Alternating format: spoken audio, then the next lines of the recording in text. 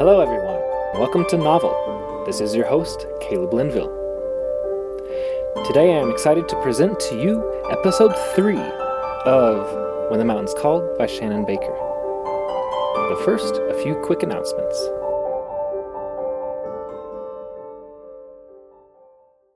Novel is always looking for new, exciting, and thought-provoking stories to present on our podcast. If you have a story or a story idea that you would like to share with us for consideration for future seasons, please contact Novel at clinville@novelpodcast.net. That's CLINVILLE at novelpodcast.net.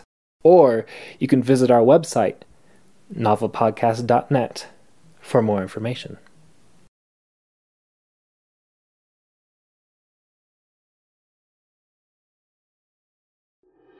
Have you ever wondered why we call French fries French fries?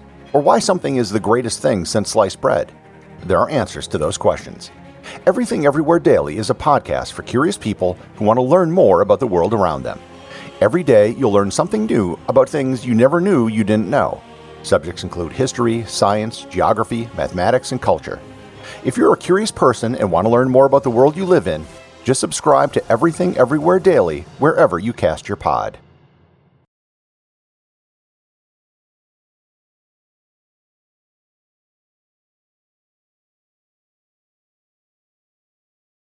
His eyes fluttered against the tall, swaying grass of the river bank, and he pressed them shut.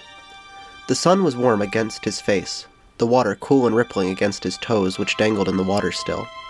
And he found himself thinking this wouldn't be such a bad place to stay a while. He could nap, perhaps, or truly sleep, something he hadn't been very good at since Pearl had died. Pearl. His eyes snapped open. The grass wasn't so soft anymore. Its sharp yellow blades were actually rubbing quite uncomfortably against the whiskers on his cheek. His feet were icy, and he retracted them to his chest, sitting upright on the bank. He looked to his left, upriver. He couldn't see anything but the field across the banks, yellow and rolling across the valley, and the river, sparkling cold and clear, winding its way across it until it all disappeared around a corner, a pinprick in the distance. Had he really floated so far? He had no idea where he was. He had never been this way before. In all the hikes he had gone on with Pearl, all the day expeditions in the early days of their marriage, before she got sick, he wasn't sure he had ever been this far. The prairie grasses of the valley looked similar enough, but where he might have expected to see his little house on a hill in the distance, there was only the hypnotic sway of yellow, a never-ending field. He didn't know how long he had floated in the river. At some point he must have fallen asleep, and yet he must have washed up on the banks long enough ago that his clothes were already dry in the high heat of the day. Turning his head to the right, he eyed the river.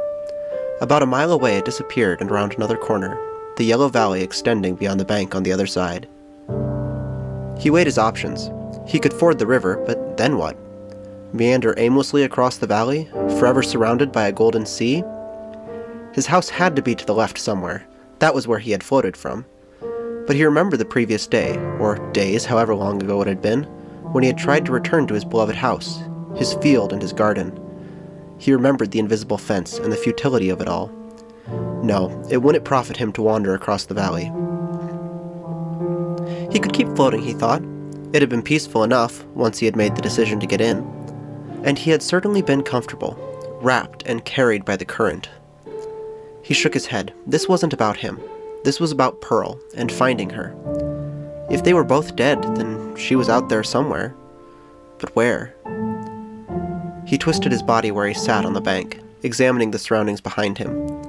It was pure woods, tall, ashen trunks, yellowing canopies interspersed with thick pines.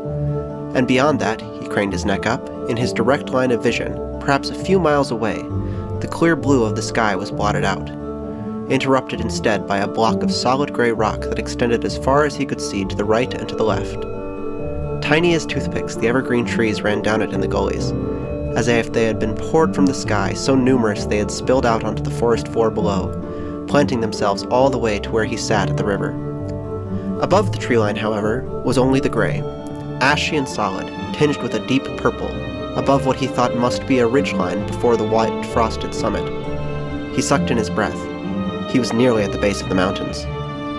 Come, come, they had said, and he had come without even really trying. All he had done was get in the river. Was this the reason he had stopped here at this bank? Because they had called? Was he really so powerless in his direction? And if so, did he really believe he had a choice now? Did it matter what he wanted? Had it mattered what Pearl had wanted? Had she finally had a choice when for the last several years of her life she had only seemed to let fate choose for her? He squeezed his eyes shut, trapping the tears within them. Blinking a few times, he opened them again. Well, if Pearl had been here earlier, which would she have chosen? Would he find her if he floated downriver, or would it profit him to obey the call of the mountains? They were silent now, but they had brought him thus far. He knew Pearl. He knew his wife. She, ever the adventurer, the one who had convinced him to move to the valley from the town, who had spent the days outside, who had wrangled horses and planted gardens, and who, on principle only, entered the little house once the sun had set behind the hills. Pearl, who had preferred to only rest at night, at least until the final years when her body demanded otherwise. This Pearl, if death was redemptive at all, this first Pearl, the one of adventure and sun and endless day, was the one who had made this choice on this same bank, and he knew what she would have chosen. He grunted as he got to his feet, willing the achiness of his joints to dissipate so that it might be ready for the journey ahead. He had no pack, no food, no luggage, nor anything else, but that did not bother him. He was dead, after all, and the only thing he needed was to find his wife. That was why the mountains had called, to help him find her, and he would go to them.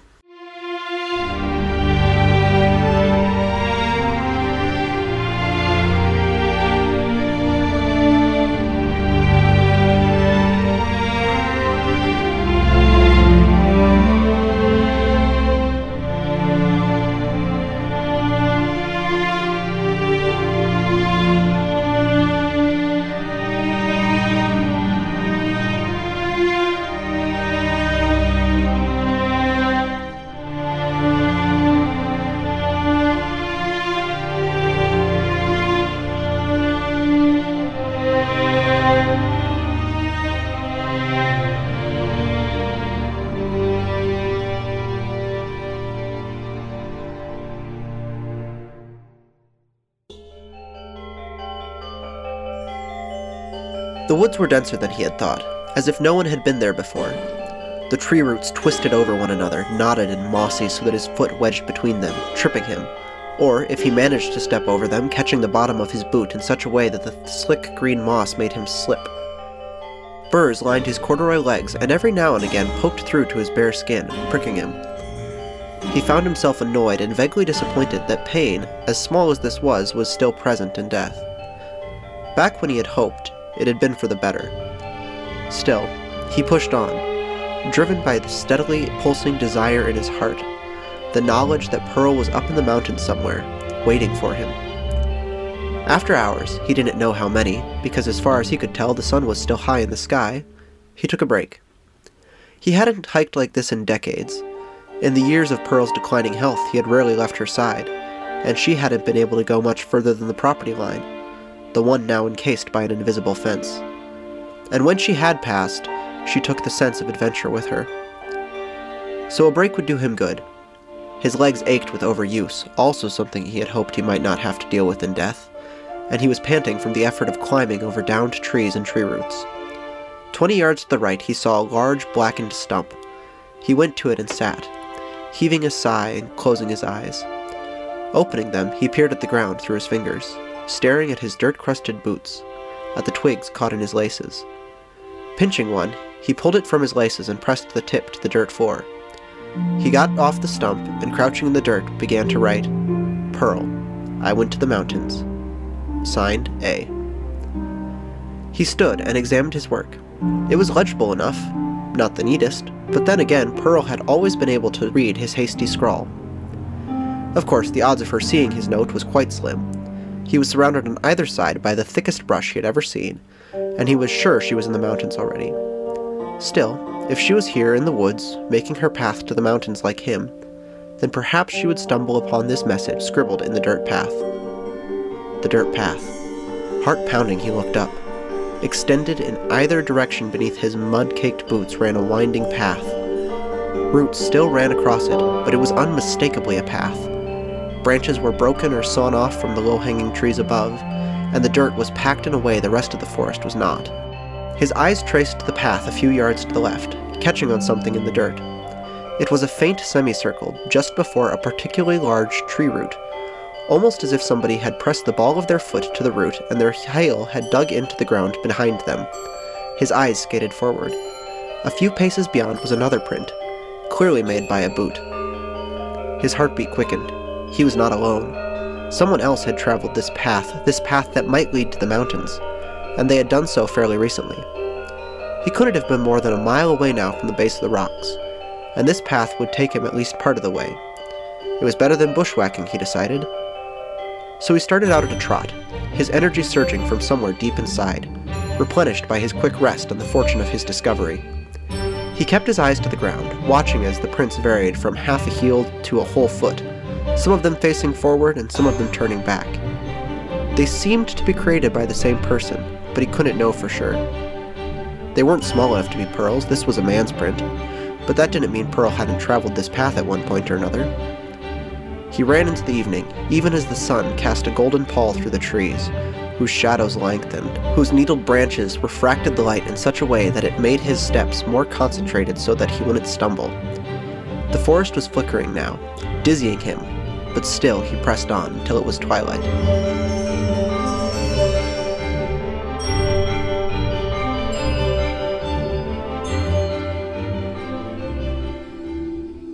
The forest was a deep green-gray, as if it had been covered by a translucent silver blanket. Everything was soft, except the sharp outlines of the tree trunks, sentinels of the approaching night whose ranks still extended as far as he could see. He didn't want to be running at night, or searching for Pearl at night. Even in death he could feel pain, and he could certainly feel cold now quite evident, in the absence of the sun. Were there still animals? He'd heard birds all throughout the day, so it wasn't impossible. It was best, then, to find shelter. But where? All there were for miles were trees. He stepped off the path in search of a particularly big one with a wide base of thick-needled branches, beneath which he might be able to have some sort of covering. His eyes strained in the dark. There, 30 yards to the left maybe. A rustle. Somewhere behind him maybe, not far off. His hands turned ice. His boots might as well have been filled with cement. The only thing he heard was the thumping in his chest, and the steadily increasing sound of pine branches being pushed aside. He couldn't move. He couldn't speak. If it was a large animal, he couldn't outrun it. Not in the ever-blackening night, even with the safety of the path beneath his feet. But he took a deep breath. He reminded himself he was already dead. He could not die twice, could he? The rustle was closer now. Louder, but now he discerned, still frozen 3 feet off the path, it was accompanied by another sound. Duller. Tempered by something solid. Sh-crunch. Sh-crunch. Branches wishing through the air, footsteps pressing on the ground. Sh-crunch. Sh-crunch. He didn't move. Sh-crunch. Should he move? 30 yards away, his shelter for the night. Sh-crunch. Sh-crunch. Louder now. Sh-crunch. Then nothing. He looked down the path, holding his breath. There, standing 20 yards away, just after the bend, just barely visible against the now deep black woods beyond, was the outline of a man. Perhaps the man wanted to see him, if he stood very still. The man grunted, and the outline of his arm rose to remove a hat, holding it in the air before it swept back through the air and onto his head. The man's arms lifted again. Then he spoke, his voice echoing through the night. "Heavens bless God! Finally, here you are."